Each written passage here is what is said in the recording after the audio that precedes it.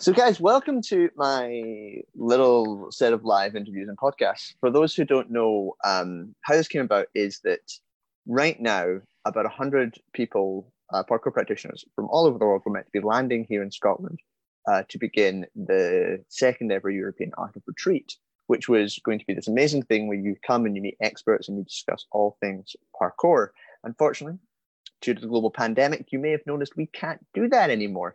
So I came up with this great idea where I would interview various people who are meant to be coming to the event about things that I found interesting and let you all watch, because that seems like a good use of my time right now. So today I'm with Chris Grant. Chris is from the first wave of UK parkour practitioners inspired by Jump London way back in 2004. He's been fundamental in the growth of parkour in Scotland and a champion of using parkour as a tool for social change and community improvement. His work has included running Glasgow parkour coaching from 2008 to 15, supporting the early developments of ADAPT qualifications, working closely with Parkour Generations, Parkour for Schools, the Jump Project in the Caribbean, and founding Roots of Movement, a national parkour event and organisation that ran for 7 years. Now focused on a full-time career in youth work and youth mental health, Chris is keen to bring his insights from that sector back to the parkour community and inspire and influence parkour leaders to help create strong, resilient, and caring young people. And to top off, he's been my friend for around about 16 years now, which, whew, it's quite a while. I've nearly known you longer than I've not known you. In fact, you probably have, because you're a few years younger than me, right? I'm 31. I'm 31. You've known me more than half my life at this stage. You've known me more than half of your life, but I haven't because I'm older. It'll be another few years before I get that accolade.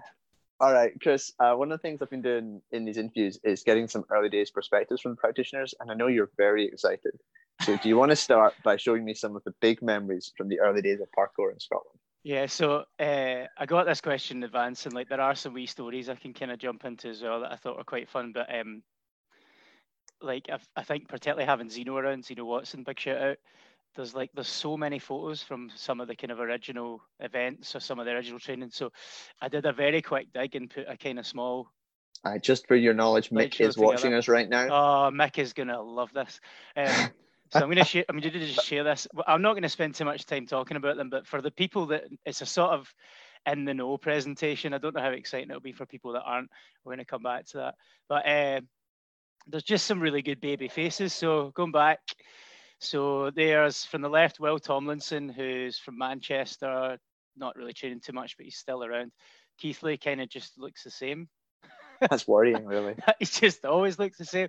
Scott Houston in the middle, and then Alex Pownall, who we keep calling him the baby kid, but he's not.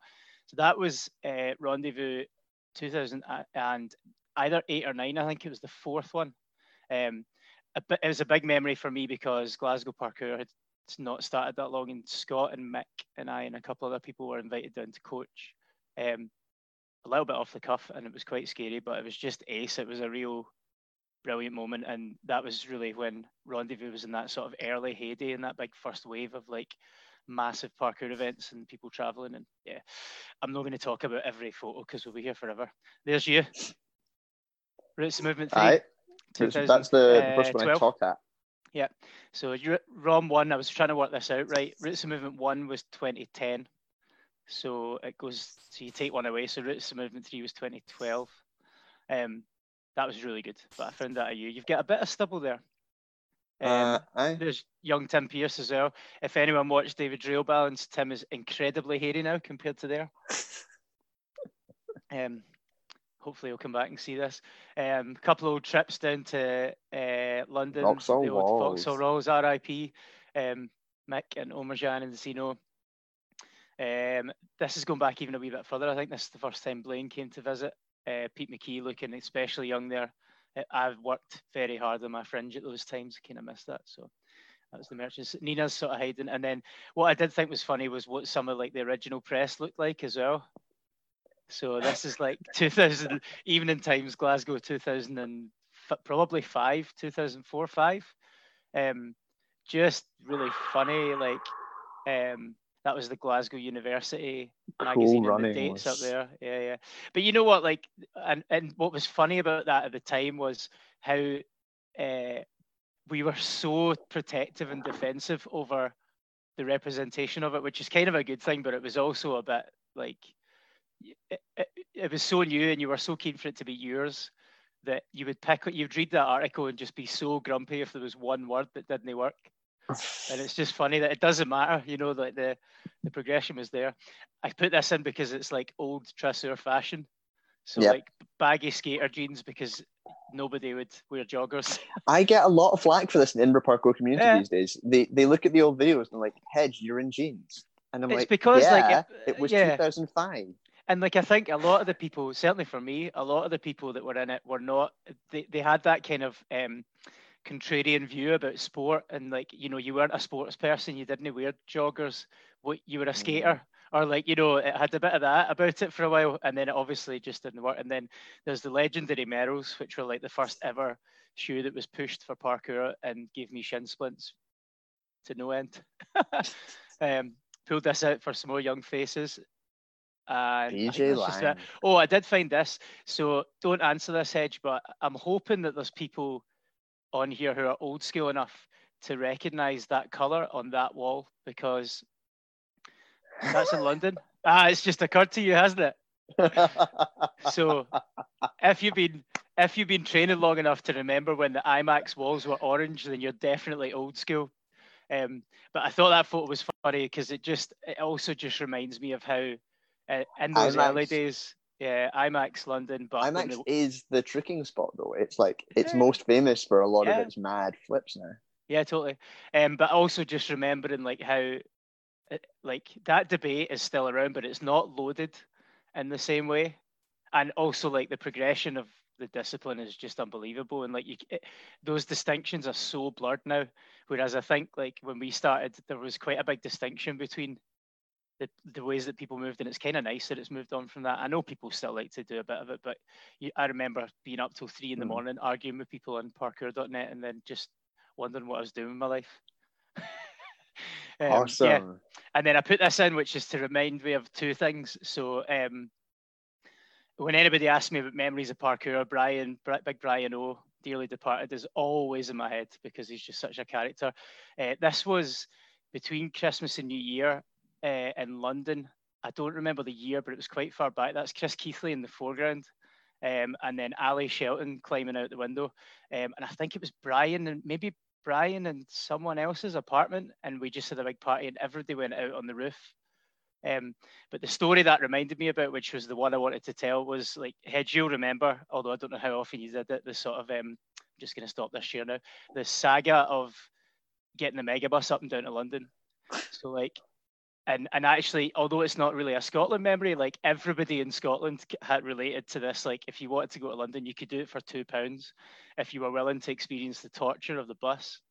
You did it so often. There was points where I would do it every weekend. And partly because it was just fun and I didn't really mind, but it was so cheap and you could book it in advance and then just sit on the tickets. But one of the things that I remember really strongly was that we were coming down for a rendezvous one year. We all went down, except for Mick. Mick had to work the first night or something. So on this Friday night at like 11 o'clock at night, I text Mick just to say, right, are you on your way down, etc. And this is like, it's probably like 2009, 10. So you're not taking photos with your phone yet. And Mick texts me being like, I'm on the megabus and there's beds. Right. And I was like, no, there's not, Mick. Haha. Right. Thinking that's a wind up. I'm really trying not to swear.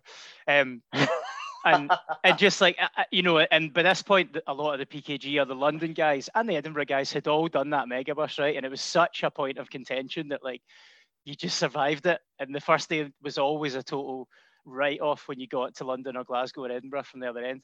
And so Mick was like, no, I got put in the queue for a separate bus. It was about 20 people and there's beds.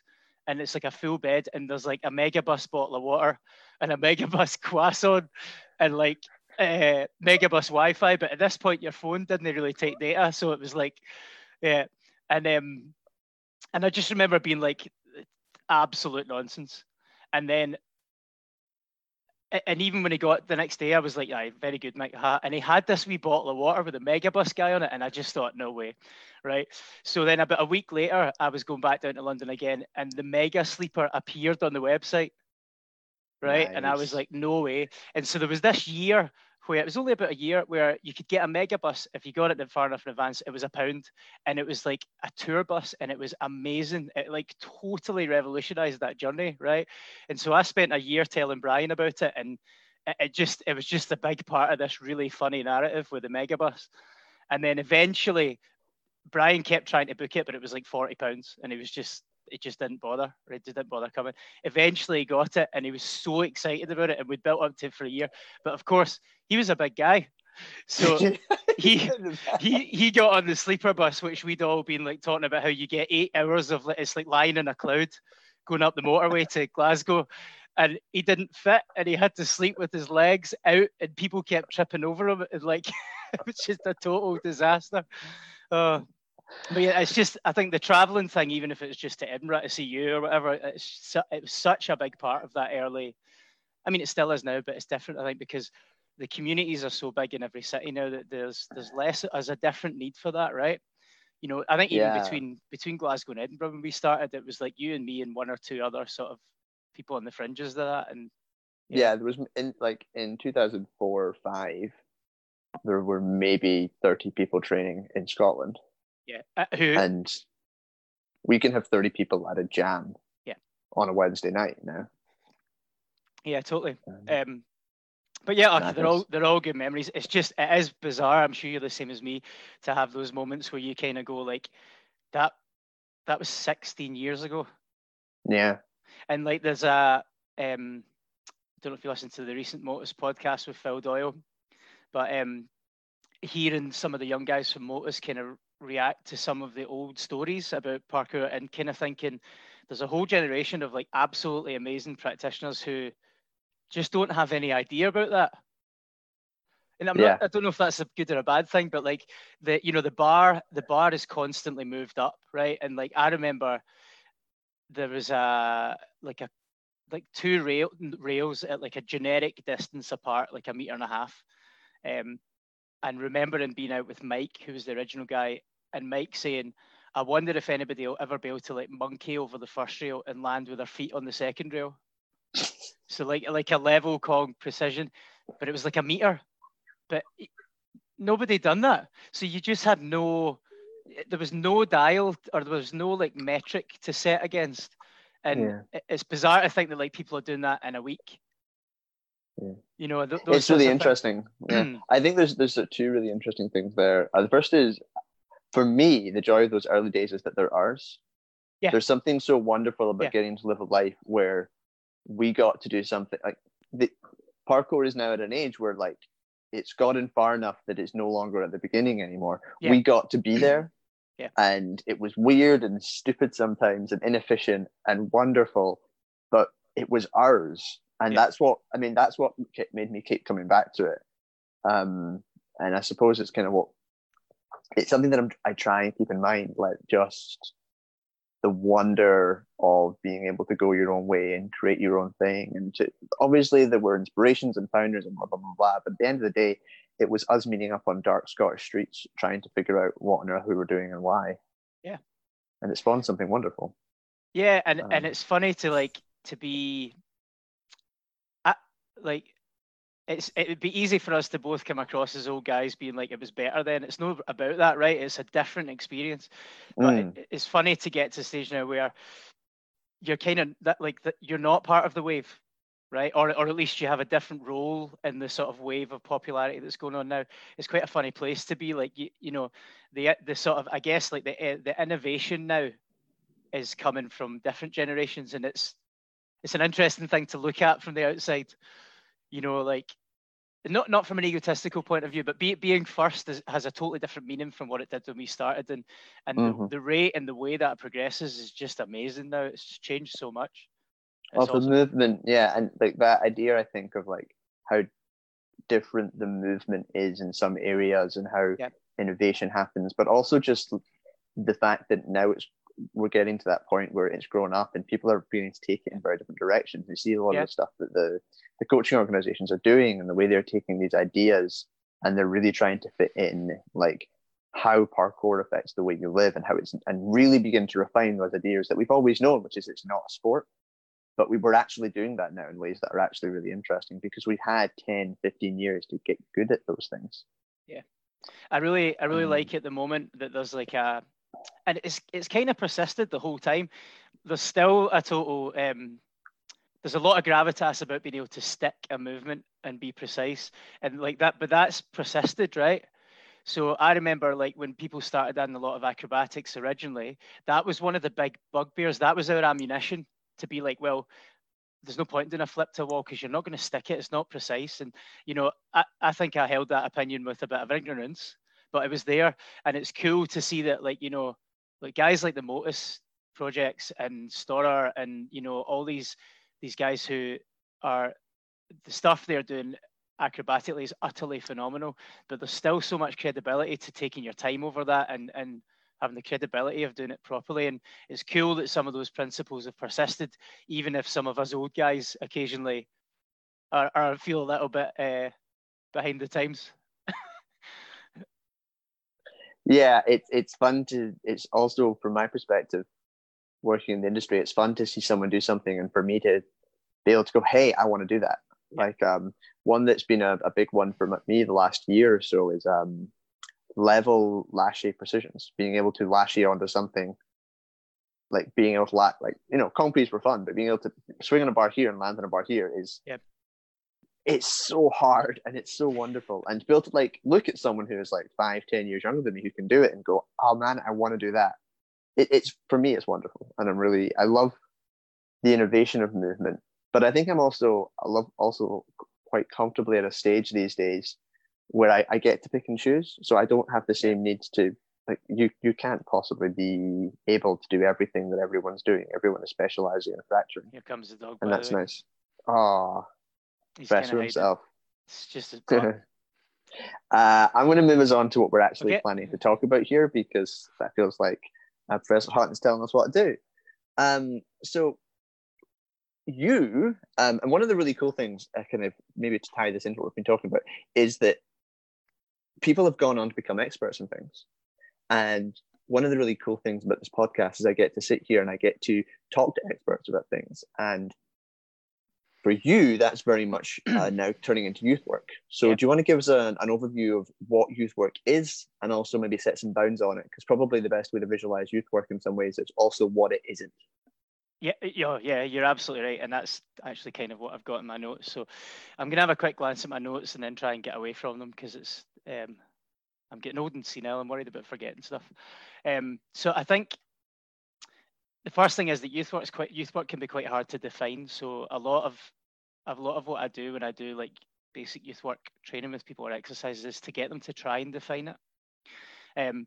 It's dead important to say that like youth work's only one approach, right? It's not a way of working that has to be done, and you can also use other ways to work with people. But what's kind of fundamental about it is like you said, is sort of what it isn't. So youth work stands aside from formal education with young people. It's kind of defined by that in a lot of ways. And it tends to be that youth work is looking at supporting young people with developing sort of skills and preparing them for challenges that they might come across which aren't founded in a specific subject, right? So you're not building their literacy or their numeracy. You might, but that's not part of it. But you're doing things like helping young people to think about how they might tackle problems that they have, and really importantly also get them to contextualize their place in the world, and that's in terms of like citizenship, who they think they are, sort of coming to terms with their own identity, all of these sort of soft skills which research has shown is kind of more important for becoming a good employee and a good citizen in a lot of ways, over the top of things like literacy and numeracy. Obviously there's exclusions to that. You know, if you're an engineer you need to have certain levels of mathematics or whatever, but you know, good employees are the ones that can handle conflict, think about themselves, manage relationships, put themselves in the right context in the right situations. So youth work's really about that. And also anybody listening to this will be going, yeah, that's what we do as parkour coaches. Mm-hmm. Right?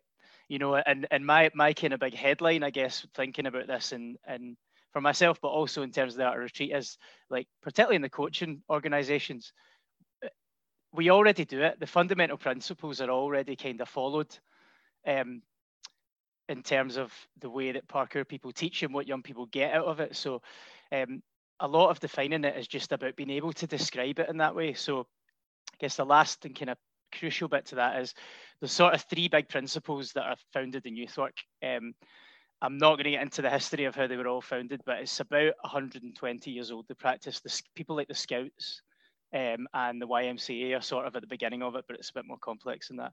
But there's three big principles. So the first one is that any work that you do starts from where young people are. So what that means is, might mean where they are geographically, but also it can mean where they are in terms of their ages and stages of development, how they see themselves, how they're perceived, where they are in terms of how they feel emotionally about taking part in an activity, where they are physically. That where they are thing is quite a big principle. The second one is that there has to be choice to participate. That's the big distinction really between youth work and formal education. Is that, and again, like there's semantics, and you could look at the outliers, but basically you have to go to school. And one of the principles of youth work is to make sure that you create an environment where young people choose to participate. You could pour over that for hours as well. Yeah, like there's ways we can take that and discuss that, but as a general principle, let's just leave it alone for now. And then the third one, and it's sort of the crucial one, and again, this can be quite a big distinction from more formal education, is that youth work sees the young person or the young people and the leaders as partners in the learning journey. So that sort of that sort of standard pedagogy of I am your teacher and I impart knowledge and you listen and you take it in is not really there. It's much more of a mentorship, or what we would say a coaching role. And even more so within youth work, a starting point a lot of the time is about saying to young people, how would you like to learn this? Or what would you like to learn, first of all? And then what's going to work for you? So that a young person feels that they're really leading their journey. And there's loads of evidence in lots of different sectors that shows that like people with agency who feel like they've got control over situations are much more likely to engage with it and learn better. Mm-hmm. And within, just if they have... Yeah, within the context you're describing, I can imagine that being very true. You're doing the philosophies underpinning that really come back to, I don't know how much you know about this, but like neo-Marxist understandings of education and a lot of the therapy work that's gone into how to actualize human beings instead of the more formal educational roles, which have different approaches for various reasons that we can get into, but let's not bother. And I think a lot of those three principles emerges in parkour as a practice and as a coach, right? And obviously people will go back to that a second and dig into it a wee bit. People use them in different ways, right? But generally speaking, the fact that we call ourselves coaches rather than teachers, I think already says something about the approach. It's very much a relationship between you and the students. That's not to say there's not moments where you're a teacher and they're a class, but it's actually really interesting because I describe myself as a teacher. Yeah. And that, but again, that's the interesting thing, is there are lots of styles and they all intertwine, right? It's not really about being one or the other. And I think there is a difference between coaching and teaching from a sort of academic perspective. But I think what I know from working with you that what you do is a mix of both, right? And so I guess what I'm saying is that people can do that to different degrees and different levels, depending on their own coaching styles, what they learn, but also based on the needs of the young people and the organizations that you're doing it for. Like if most of your work, for example, is coaching in schools, then to some extent, you're walking into an environment and a structure that young people already understand as a teaching environment. They might not define it like that, but they know that, right? And what you probably do is you use some of those structures to get your class working, but you also bend those rules a wee bit, and you maybe got a slightly less formal relationship with young people than teachers do. They maybe get more of a say in how they work. Like all of those principles are in there, and I think it's definitely true when you begin working with teenagers. Yeah, I think there's a degree to which this is probably, as you get younger and younger, this fades away a little bit. Mm-hmm. But when working with children 12 plus as a general rule, I can see exactly where you're coming from. Yeah, and I think generally parkour as a practice, starting from where you are, parkour is very democratic in the sense that there's a healthy respect for people's effort rather than their level. right? And so when someone starts parkour, generally speaking, people are pretty supportive of where they are in that journey, and they help them from that point, right? You know, people choosing to participate, we'll say to people all the time with parkour, you can kind of do it at your own level and you can do it how you like. You're not walking into a set structure of training, right? Again, there's nuance to that, but generally speaking, what you're trying to do is parkour creates a space for you to learn how you would choose to learn. And then that third thing about the sort of partner journey between the learner, that's what jams are. It's about that constant feedback loop of somebody going, what do you think about this? And you going, that's a good idea. Why don't you try it? Or maybe this. So like those principles are just kind of built into the sport, I think, in the way people learn.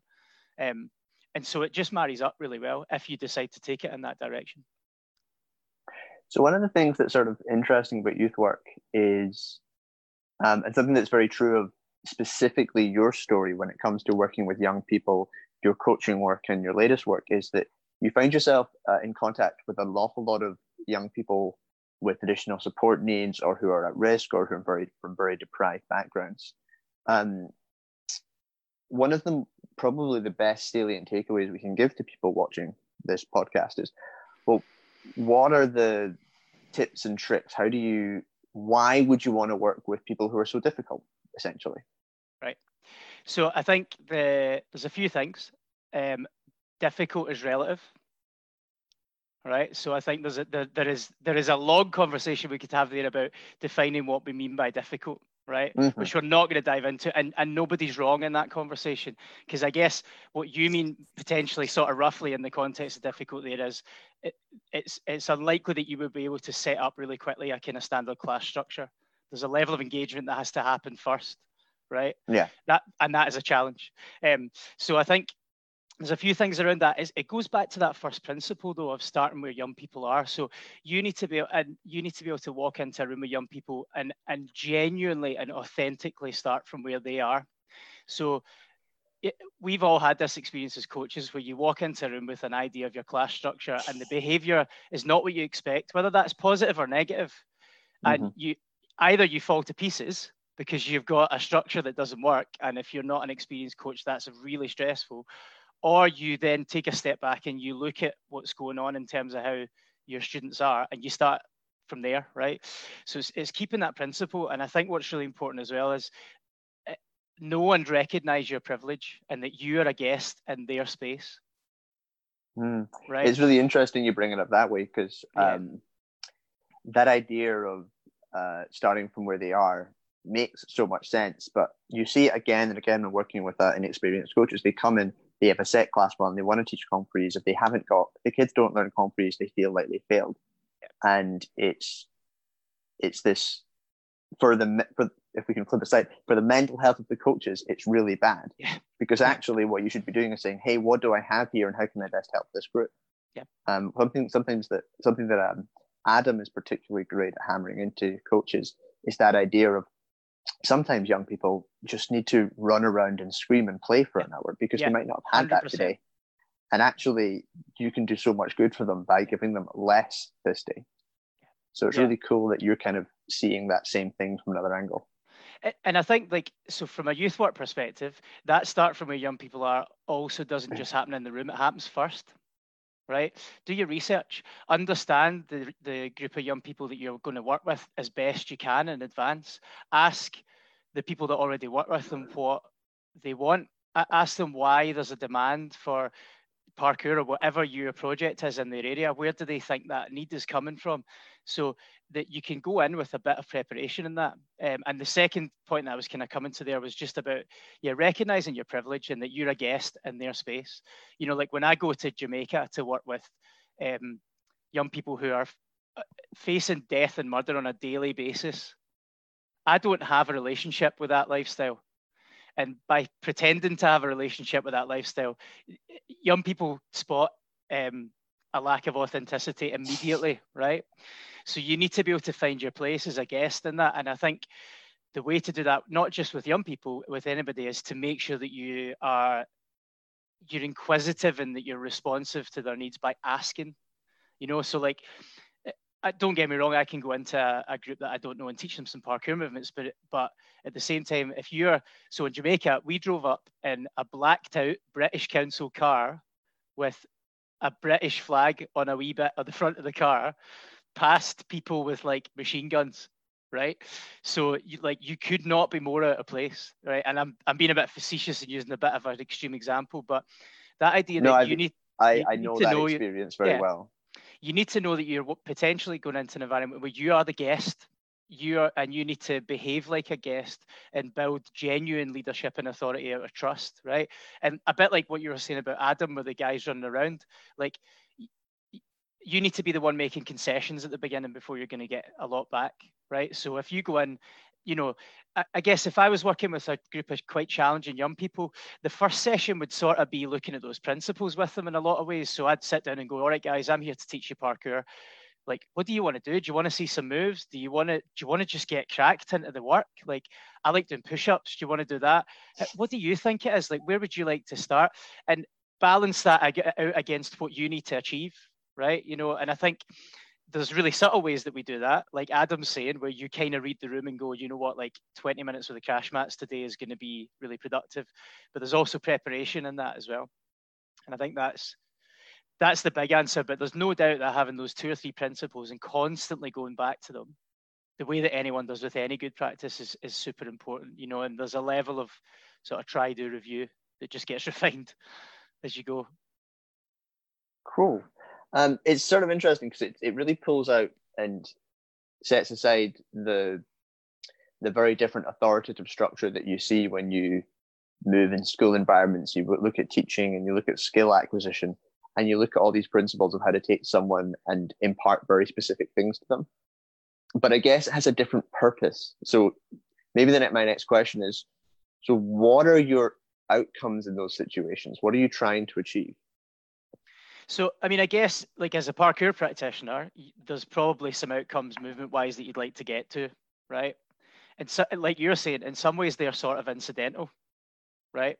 Like, if you want everybody to be able to move, broad general terms here, you want everybody to be able to move safely after a while, get their grips to some of the principles and be able to train by themselves, right? I think we all want that. But, I think, again, it comes back to that thing about starting from where young people are and speaking to whoever your sort of client or your partner in that is, to understand what their outcomes are. So what you're probably looking at is trying to get young people to think about how they discipline themselves, how they learn from mistakes, what is their place in the group of young people that they socialize with, how do they navigate relationships that are foreign to them, like a Scottish guy who's quite privileged coming into Jamaica and trying not to get shot. Right, like how because that's a really important skill, right? Like see the young people I've worked with in the Caribbean, some of them have been to Glasgow now. That's like monumental in their journey as a person. And again, I think the reason it works so well with parkour is those things already happen. It's just about what you lean on, right?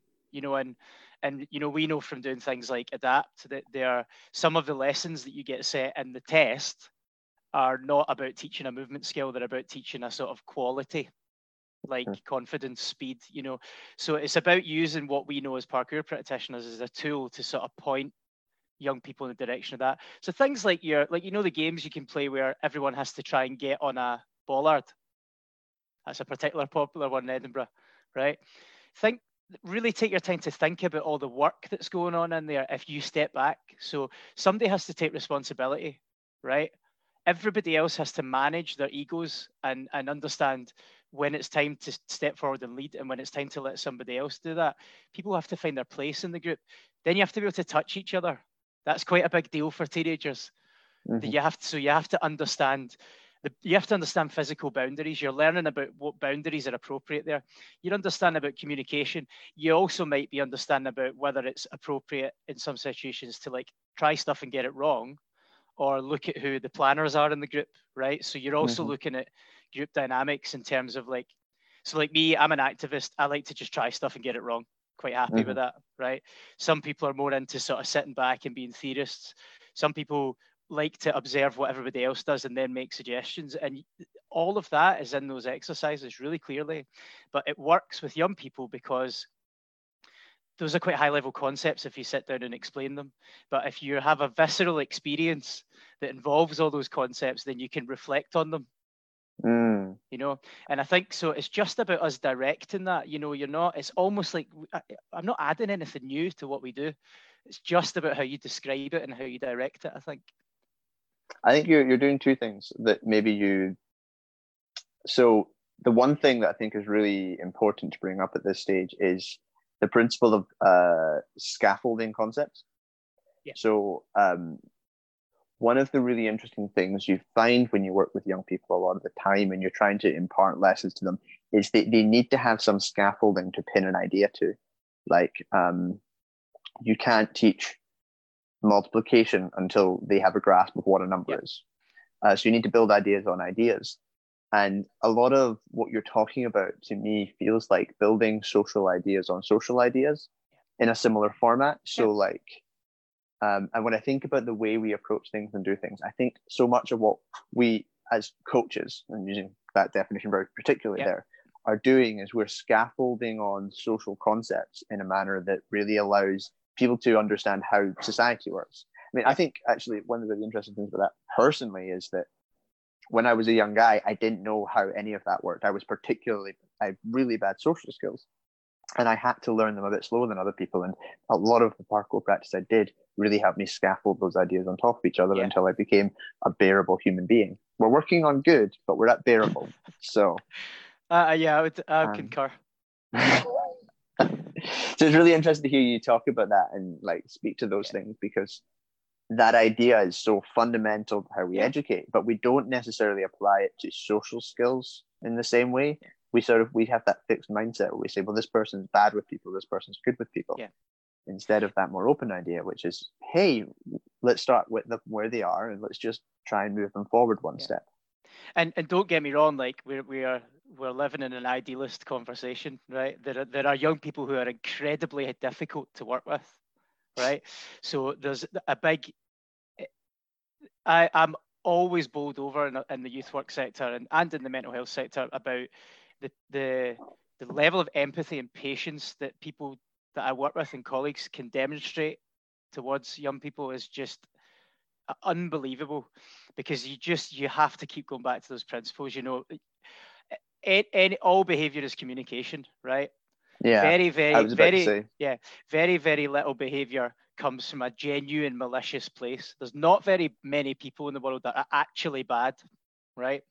And so it takes a lot of patience and a lot of practice to be able to sort of depersonalize some of the things that might happen as a coach for you. You know, if you've just got somebody that is just not cooperating with you, you know, a lot of the time that becomes about them having the problem rather than you thinking maybe my approach doesn't work. And actually, if you're the responsible person in the room, then, you know, the bulk of the responsibility lies on you to find a way to engage that person. And again, like there's levels to that, and depending on the situation, you might need support. But I think that having that level of patience and being able to keep checking in with, like, well, where is that young person? Like, why do they need to run around on the crash mats for an hour? Right, because they've got, you know, huge social challenges going on outside their lives that we can't fathom. Well, if that's the case, it's not going to help if I tell them off, and it's not going to land, right? You know, so I think just keeping that in mind is a lot of work, but it's so valuable, and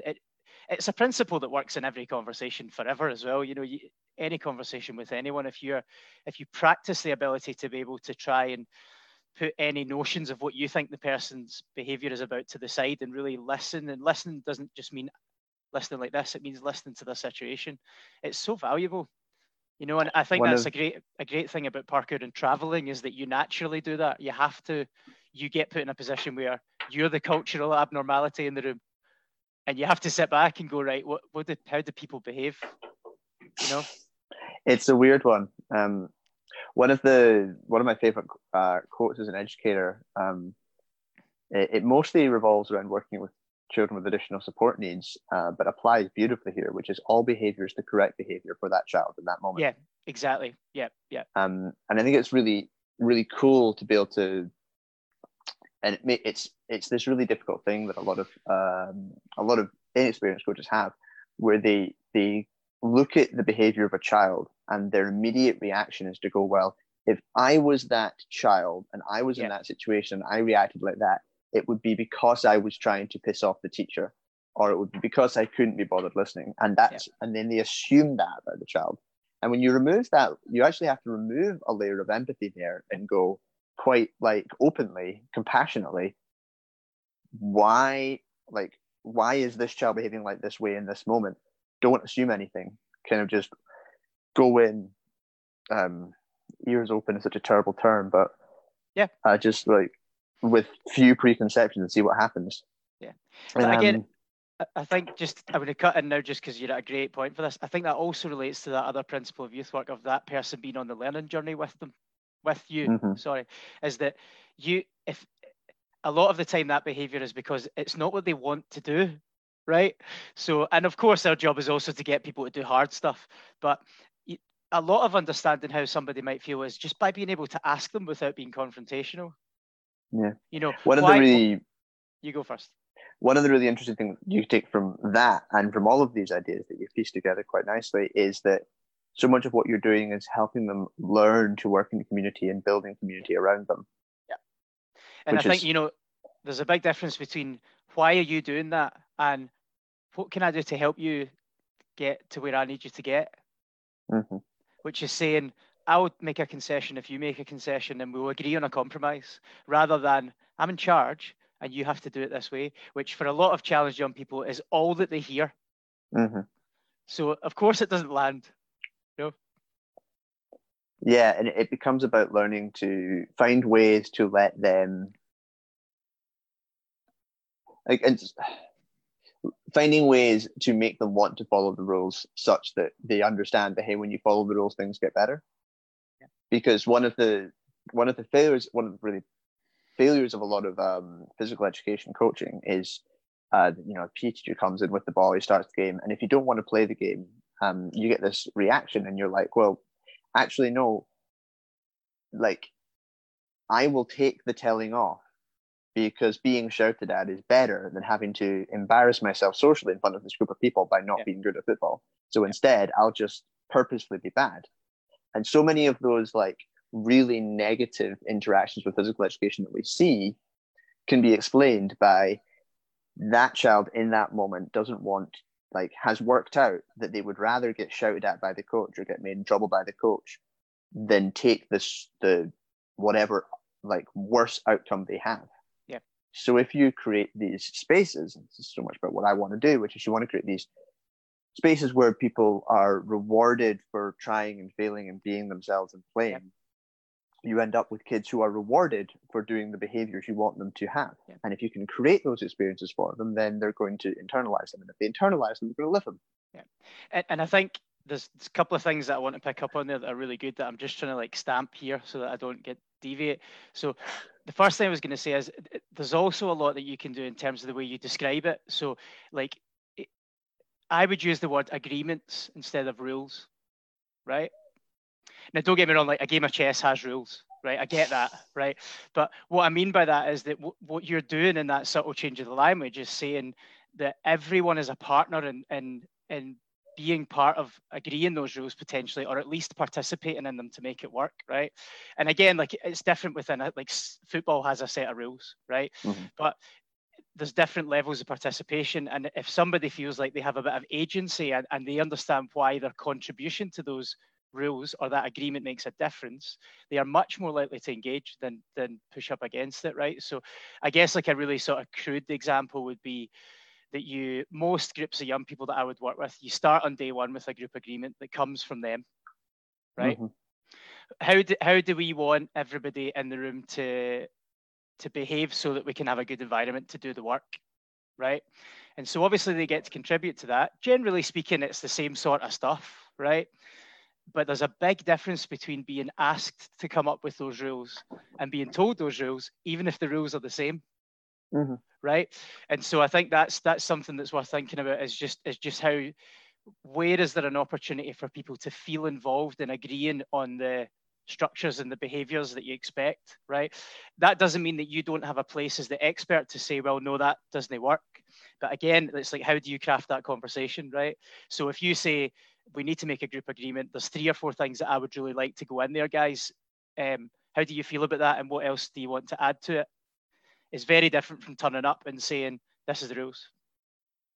Right? Yeah. So, and I think that makes a big difference. I mean, even if you look at, I think at the beginning of the ADAPT course, they do that, right? You make a group agreement as a group of parkour coaches that like, you're going to be respectful of each other's opinions.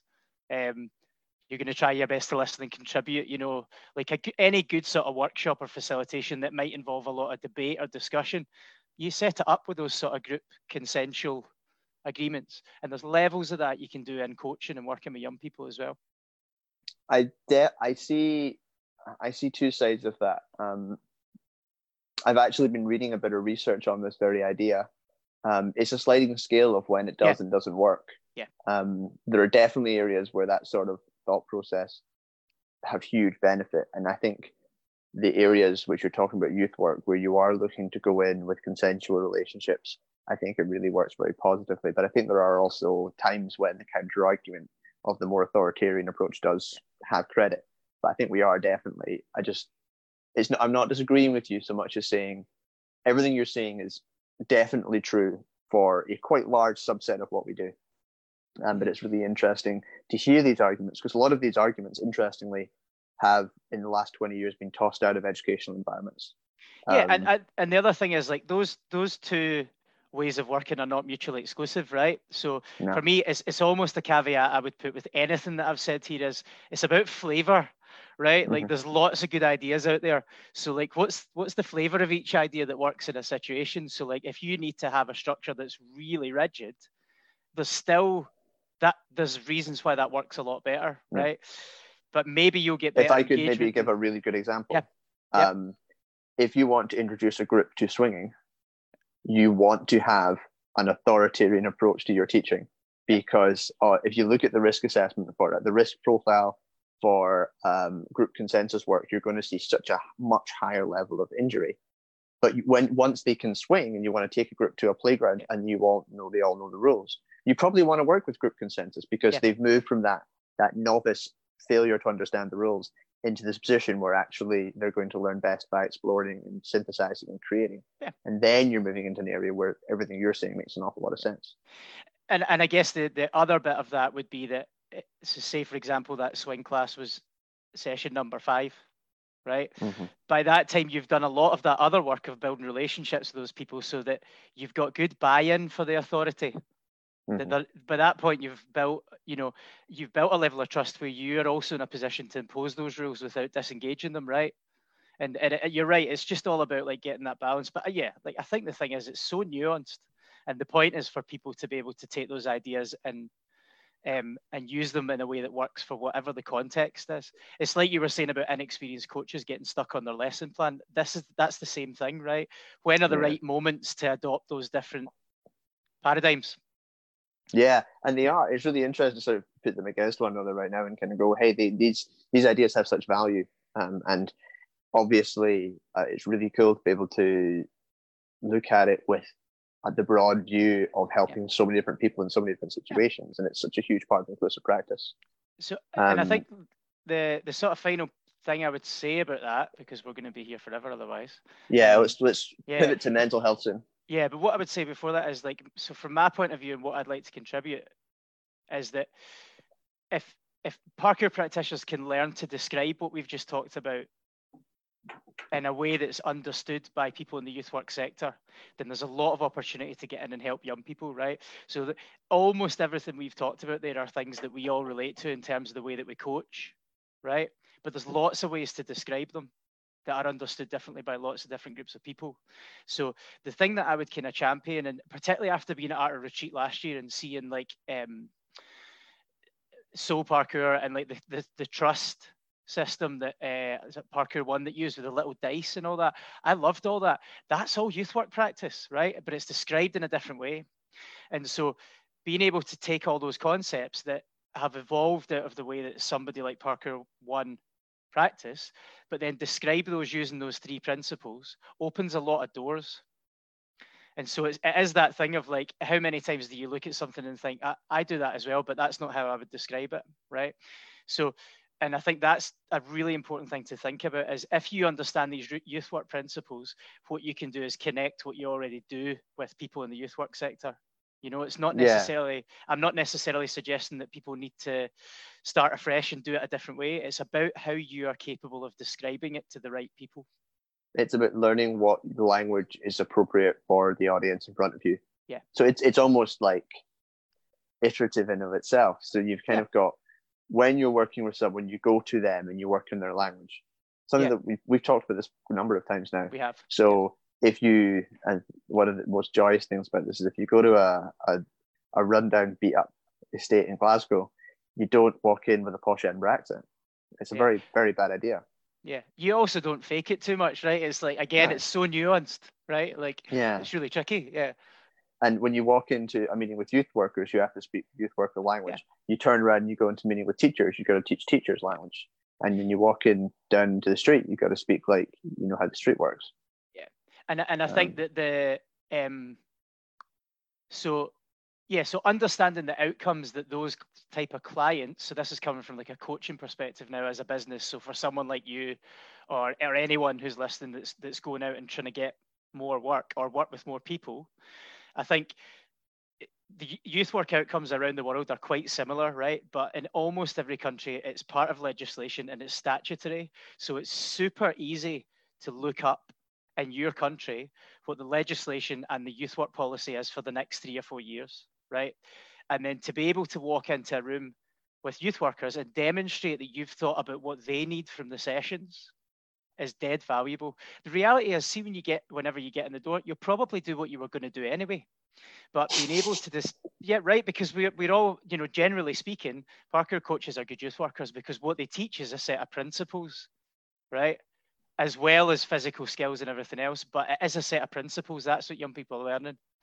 And so that they can train by themselves. There's this kind of joke in the youth work sector that you're constantly trying to do yourself out of a job. Because if you're a good youth worker, your young people don't need you. And that's something that we've talked about with Parkour, right? Is that to some extent, and again, it's not black and white, there is a point where you should be able to walk away as a coach and the people you've trained are totally capable of going on their own journey. So, but being able to understand that little bit of legislation, the 1 page of outcomes that comes from your government about what outcomes are expected for young people in your country, it massively validates the practice that we do if you know how to describe that. It's just admin. Yeah, I think I don't think I fully agree that you should ever really build as a coaching in of itself is such a huge broad range of things. Yeah. Setting someone up and then also that social level of helping someone self-correct and understanding that human beings often don't assess their own problems correctly.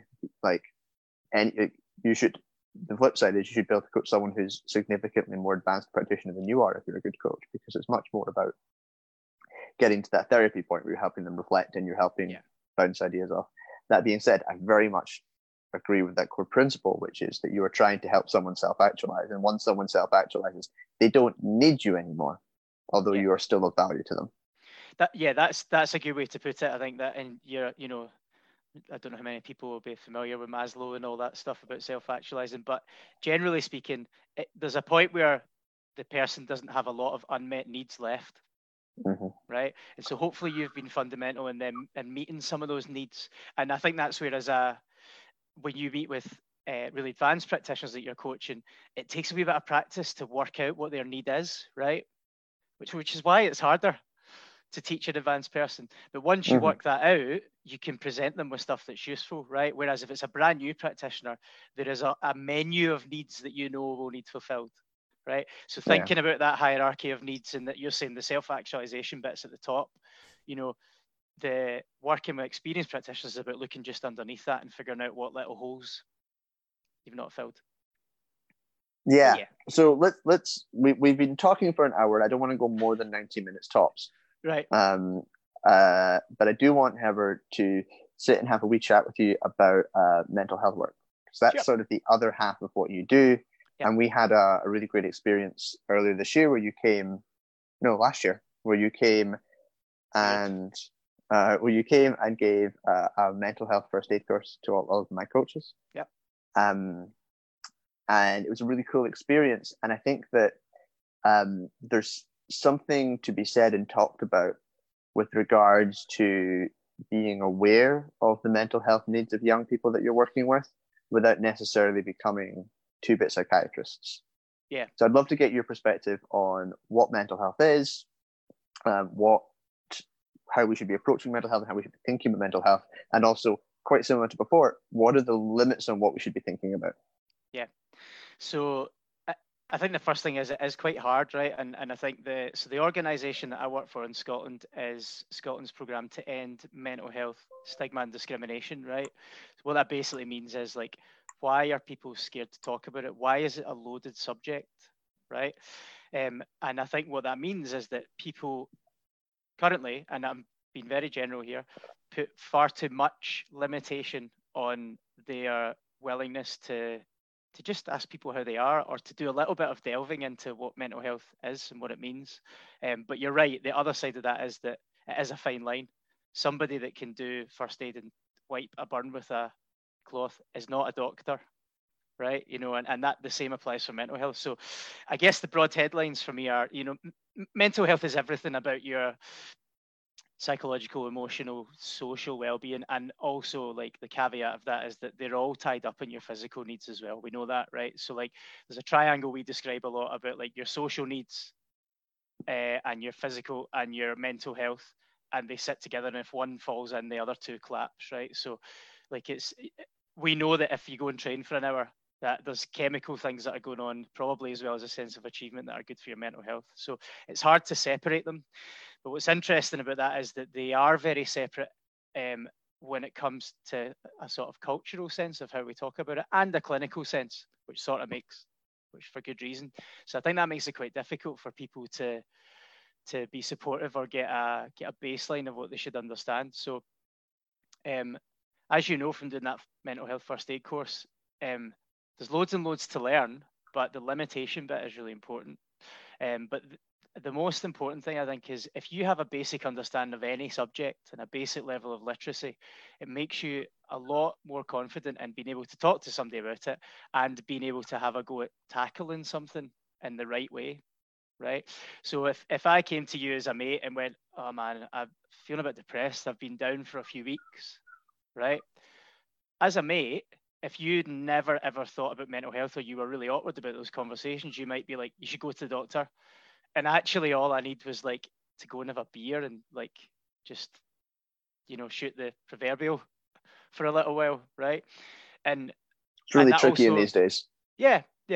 And that also works the other way, right? That I could come to you and say, feeling a bit anxious, and you could be like, oh, I know about anxiety. Anxiety is these symptoms, and if you tick all these boxes, you've got anxiety, and you start to diagnose it, right? So that, which is kind of what you were talking about, you become a two-bit psychiatrist, right?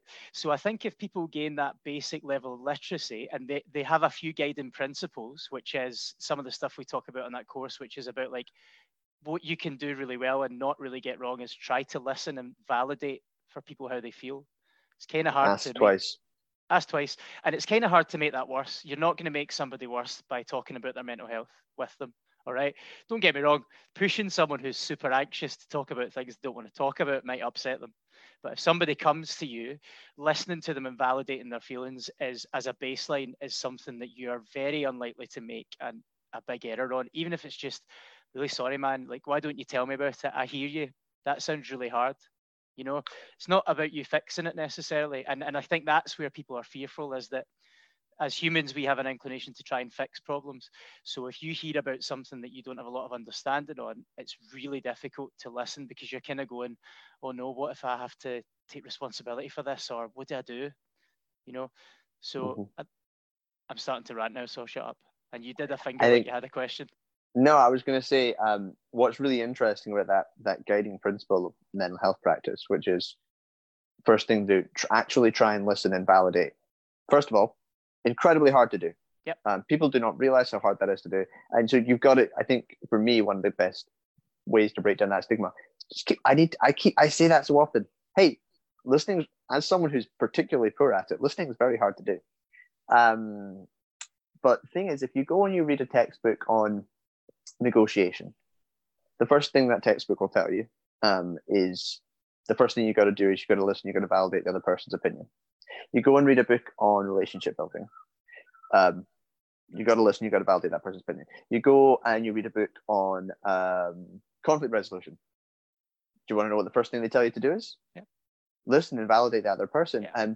And it's really interesting because every little bit of research tells us that if you actively listen to what another person has to say, then you're probably doing better than most other people when it comes to communicating. It feels weird, but like if you actually sit and think about how, and I don't mean you, I mean human beings, think about the way we communicate, what you'll find is you spend most of the time that the other person is talking, thinking about what you're going to say to them next. Yeah.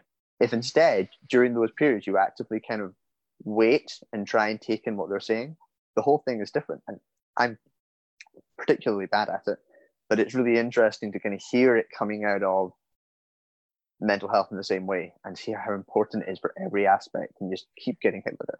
Yeah. And you're right. There's a couple of things there. Like, it is hard. That's the first bit. It's funny because like I'm qualified as a mental health first aid trainer. As you mentioned, I came and delivered the course, which was also a great learning experience for me because, for me, like I was a dick about it. Yeah, that's good though. For me, the facilitation skills and stuff are kind of already there, but it's when it's communicated in a medium which involves no movement and no parkour, and that's a learning journey for me that I've been on for years, right? So it was great to be able to bring that course to a kind of trusted group of people and just see what the impact was and not be afraid of the feedback because everybody knows each other, and it kind of left that a bit open. Plus, like you and some other people in your gang, you're all quite open about saying what you think, and that's dead useful, particularly in an environment where we know each other and you know not to take offense to that, right? So that was really useful. Where was I going with that? Yeah, but that thing about listening, like I've done that course a few times now and I've delivered it a few times now, and like it's revolutionized my relationships, like even with my wife. And like, I feel like I'm being dead sexist towards us here, that just guys are shy at listening. But there's so many times now that somebody's told me something that they're having a bit of grief with, right? That I've immediately went to say, why don't you do this? And then thought, oh, that's actually not what they need. What they need is to go, you're right, that does sound rubbish. How are you feeling about it? And we all do it, right? But it's also, it comes from a good place. It's because you want to help people fix stuff, right? But I think, and that's where the sort of two-bit psychiatrist part comes in, is be good at listening and be knowledgeable about signposting. And learn to ask people questions. Yeah, and have an open level of inquiry that is not about you trying to get to a diagnosis. It's about you trying to listen, right? And obviously in the Scottish Mental Health First Aid course, we're also covering things like suicide, where, there is a level of inquiry if you think someone's at risk that you need to ask. But more generally speaking, in terms of how we care for our colleagues in the workplaces and how we create good environments, it's about people feeling listened to, and it's really hard.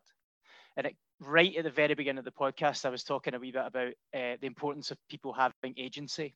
And it's sort of that same thing, that they feel like they're being heard, that their opinion's valid. It can be more important than having a solution for them. Okay. So if I can, let's try and pull some strings together here. Yeah. What does a company with good mental health practice look like? Cool. Yeah, and I think we're kind of getting to that, which is nice. So I think having parity between sort of mental health and physical health conversations is dead important, right? And what I mean by that is that nobody's afraid to talk about their broken leg, and they're usually quite comfortable about showing their battle scars. And I think if people that are confident enough that can role model a bit of communication about their mental health, whether it's good or bad, that's really valuable in workplaces or in good companies. And that's not about sharing your dirty laundry, but about being able to say, it's really hard to get up this morning. It's just been a really tough week. That's quite a big deal, and it's not a sign of weakness, but it role models behavior that says that you, as the director or the colleague in a company, is willing to share a wee bit about how you feel. And I think, for people that are a bit more senior in companies, but maybe really for everybody, is getting into the practice of being able to take somebody's concerns and feelings seriously, even if you think there's an ulterior motive behind it. And that's really hard, right? So, there's a long discussion that we had about attention seeking and what that means, right? And the reality is that even in the very, very small number of cases where someone is maybe manipulating a situation to make it look like they're more hard done by than they are, there's still an unmet need there somewhere. Mm-hmm. And I think as good colleagues in a company, it's on us. We've got a responsibility to really try and listen, even when our own view on the world and our own biases is making us think this is BS or this isn't right, because it's better to be wrong about that and help somebody than be right about it and ignore them. If I said that the right way around. Don't know. Yeah. But I think just, taking all these things seriously, being that person that role models good dialogue and good behavior. It sounds really simple, but simple and easy are not neighbors, right? I think, I agree.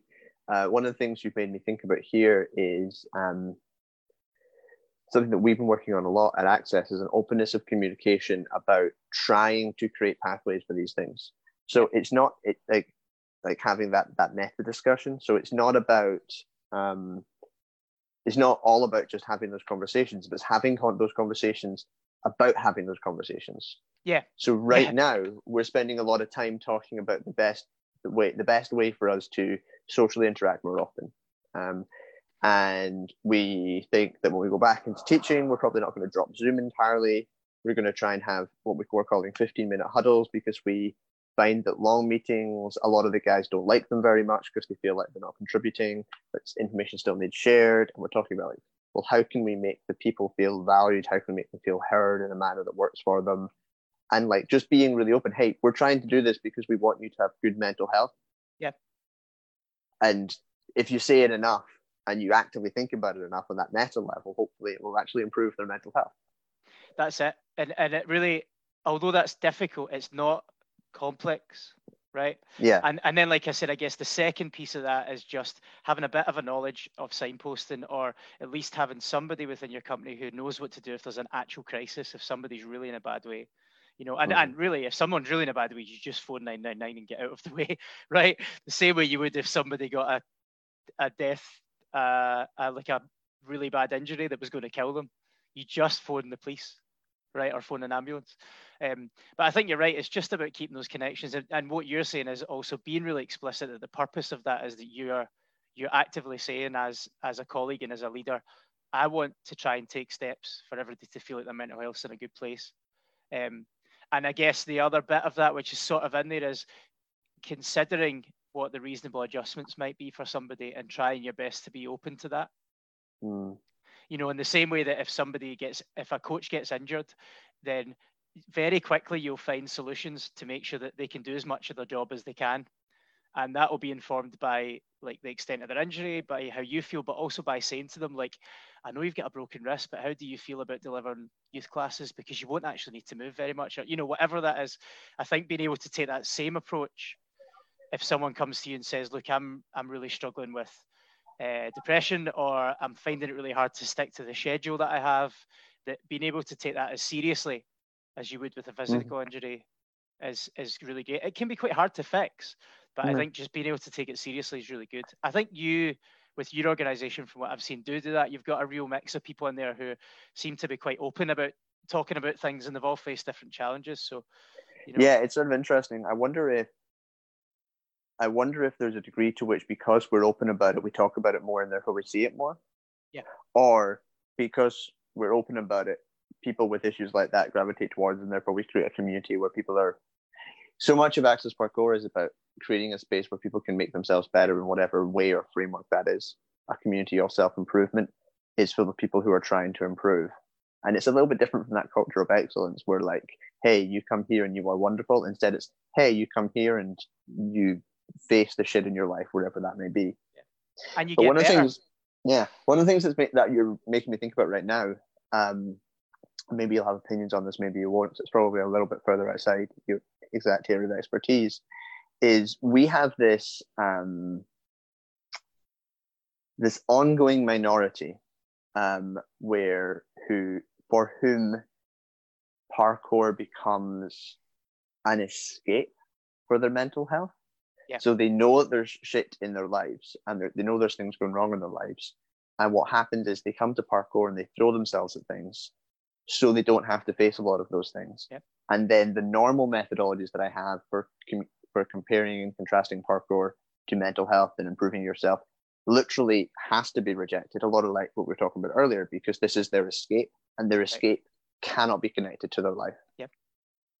How would you see that? Would you have any thoughts about that? I mean, I guess what you're saying is that they've found a physical coping mechanism that's not that's exclusively physical, if you know what I mean. Like, that's not about them coming and talking. So part of that is that just that, that we know that physical exercises alleviates things like symptoms of depression.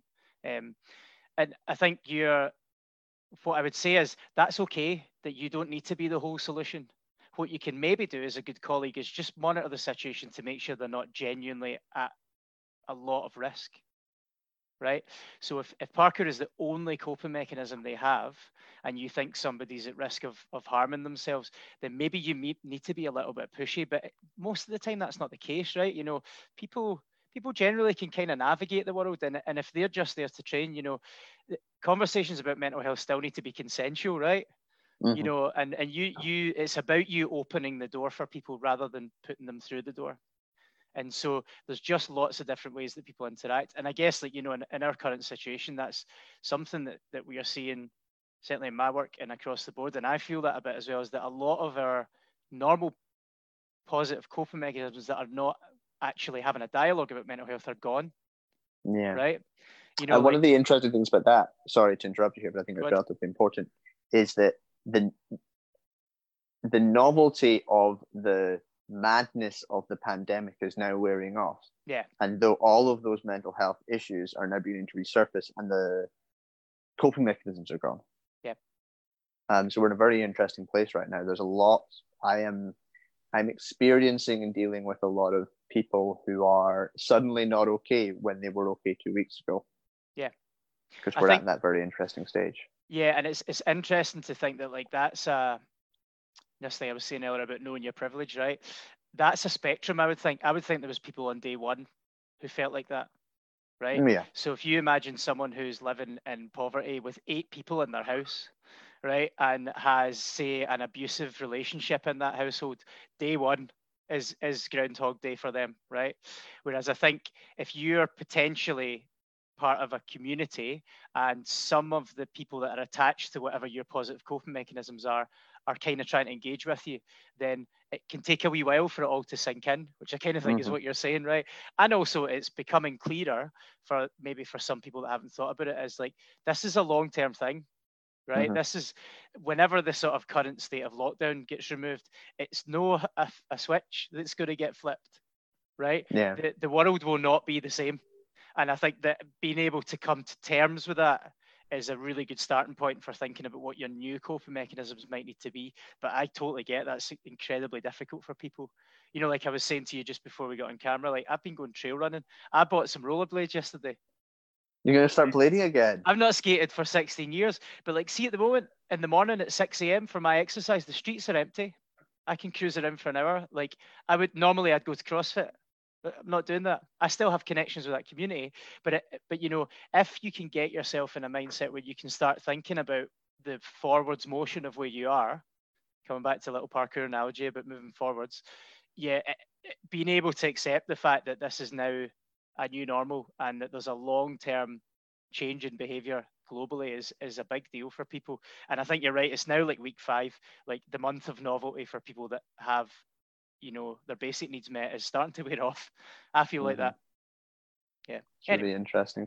I would like to just slightly push back on that privilege argument, just to put it in context. Yeah. Because I think it's important, because I think in itself it's an odd coping mechanism, because there's a difference between recognizing privilege and wallowing in privilege. Yeah.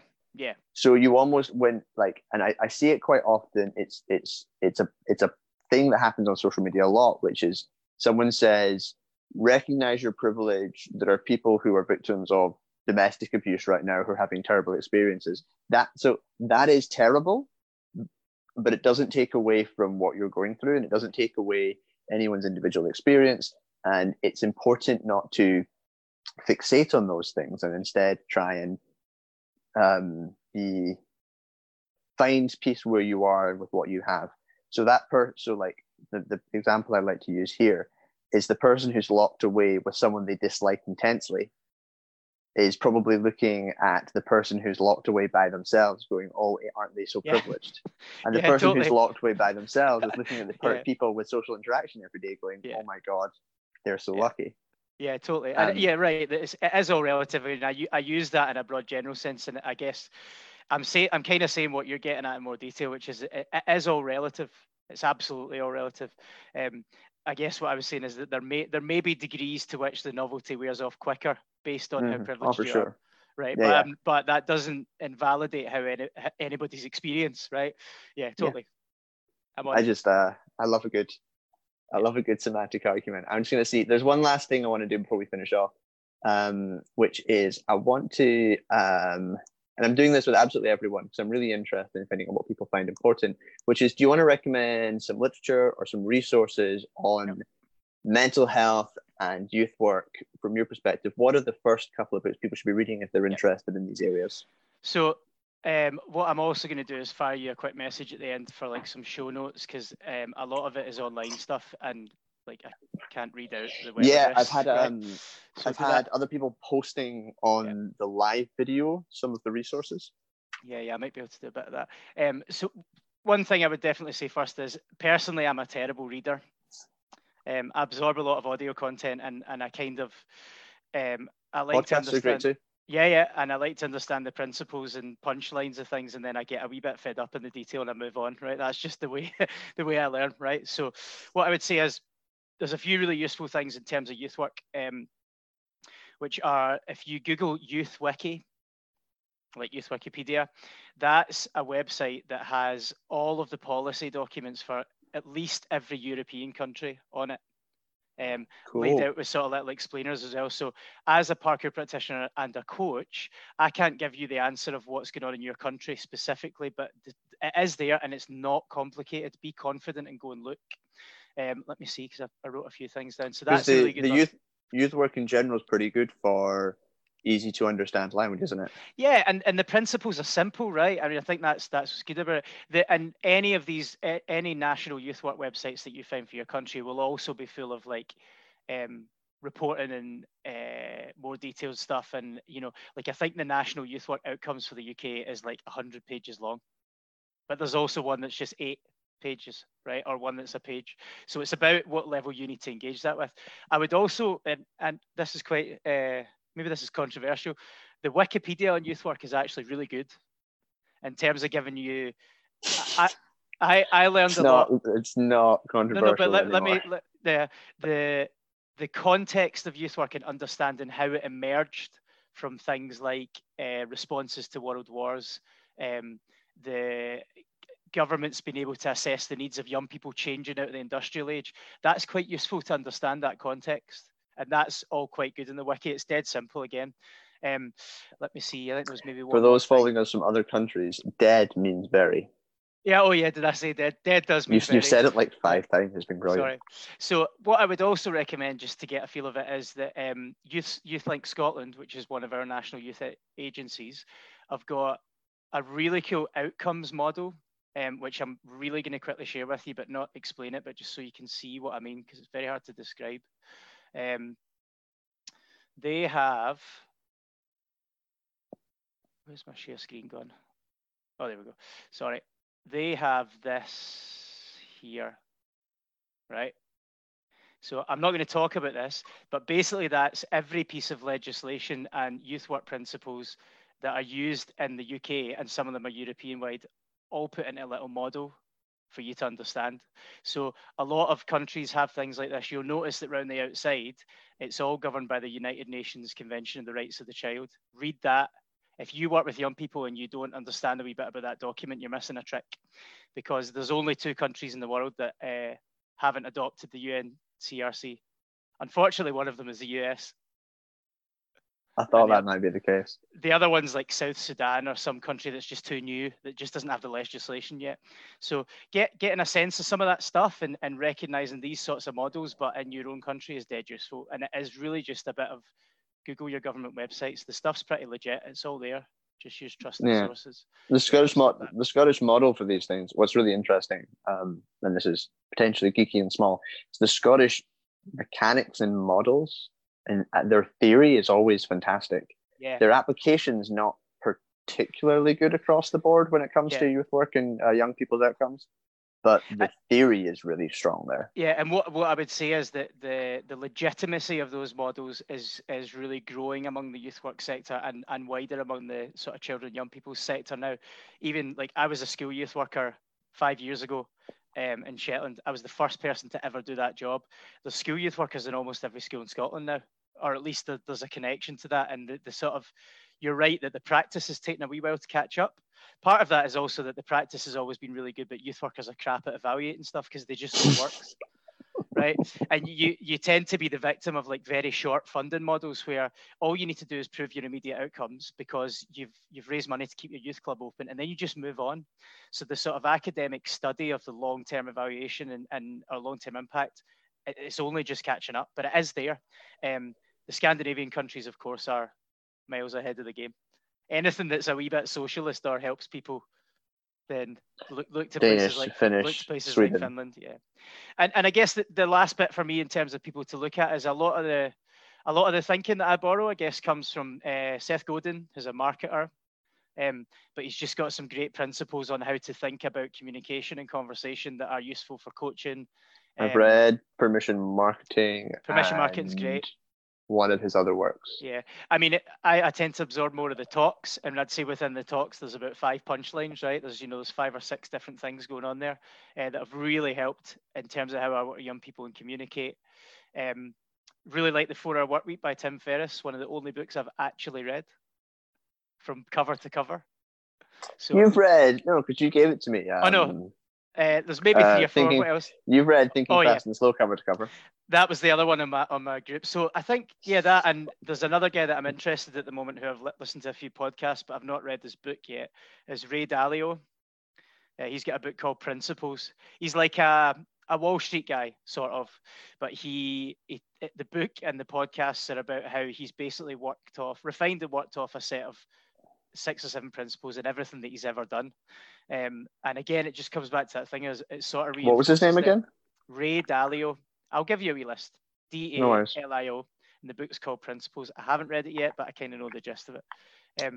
It just comes back to that idea for me of whether it's youth work or parkour or whatever, like pick some principles, be a little bit flexible with them, but keep going back to them when you get stuck. Yeah. Cool. Thinking about everything you've said today, it's really made me think of a book that I've been, I'm not quite finished with it, but I've been reading recently and really enjoying, which you might like, which is called You Are Not So Smart. Oh yeah, I've seen it in an airport. Yeah, it's an airport book. No, it's a really good little book. It's full of like weird, stupid psychology, but presented really well. I think you'll really quite like it. And he's got a podcast, so you can listen instead of. That will sort me out. All right, everyone, thank you so much for watching me and Chris talk for 90 minutes. And I knew it would be long. We warned you. I think we spoke relatively English. I think we did quite well. I'll be interviewing Sasha from Scotch Sticks tomorrow about community, and I'm really looking forward to that one. And I've got some more lined up for next week. I'm going to be interviewing Brandy Laird. I'm going to be interviewing Alan Tran, and I'm trying to pull. You'll enjoy this one. I'm trying to pull Nina Ballantyne and Caitlin Pontrella together to talk about political theory. And I have no idea how that one will go. Like that one's just going to be, if I can make it work, it's going to be fantastic. Right. Get yourself a whiskey for that one and just set off the fireworks and just sit back. They'll be phenomenal discussing stuff like that, I think. All right. Thank you so much for watching, guys. And I'll see you all soon. Thank you, Chris.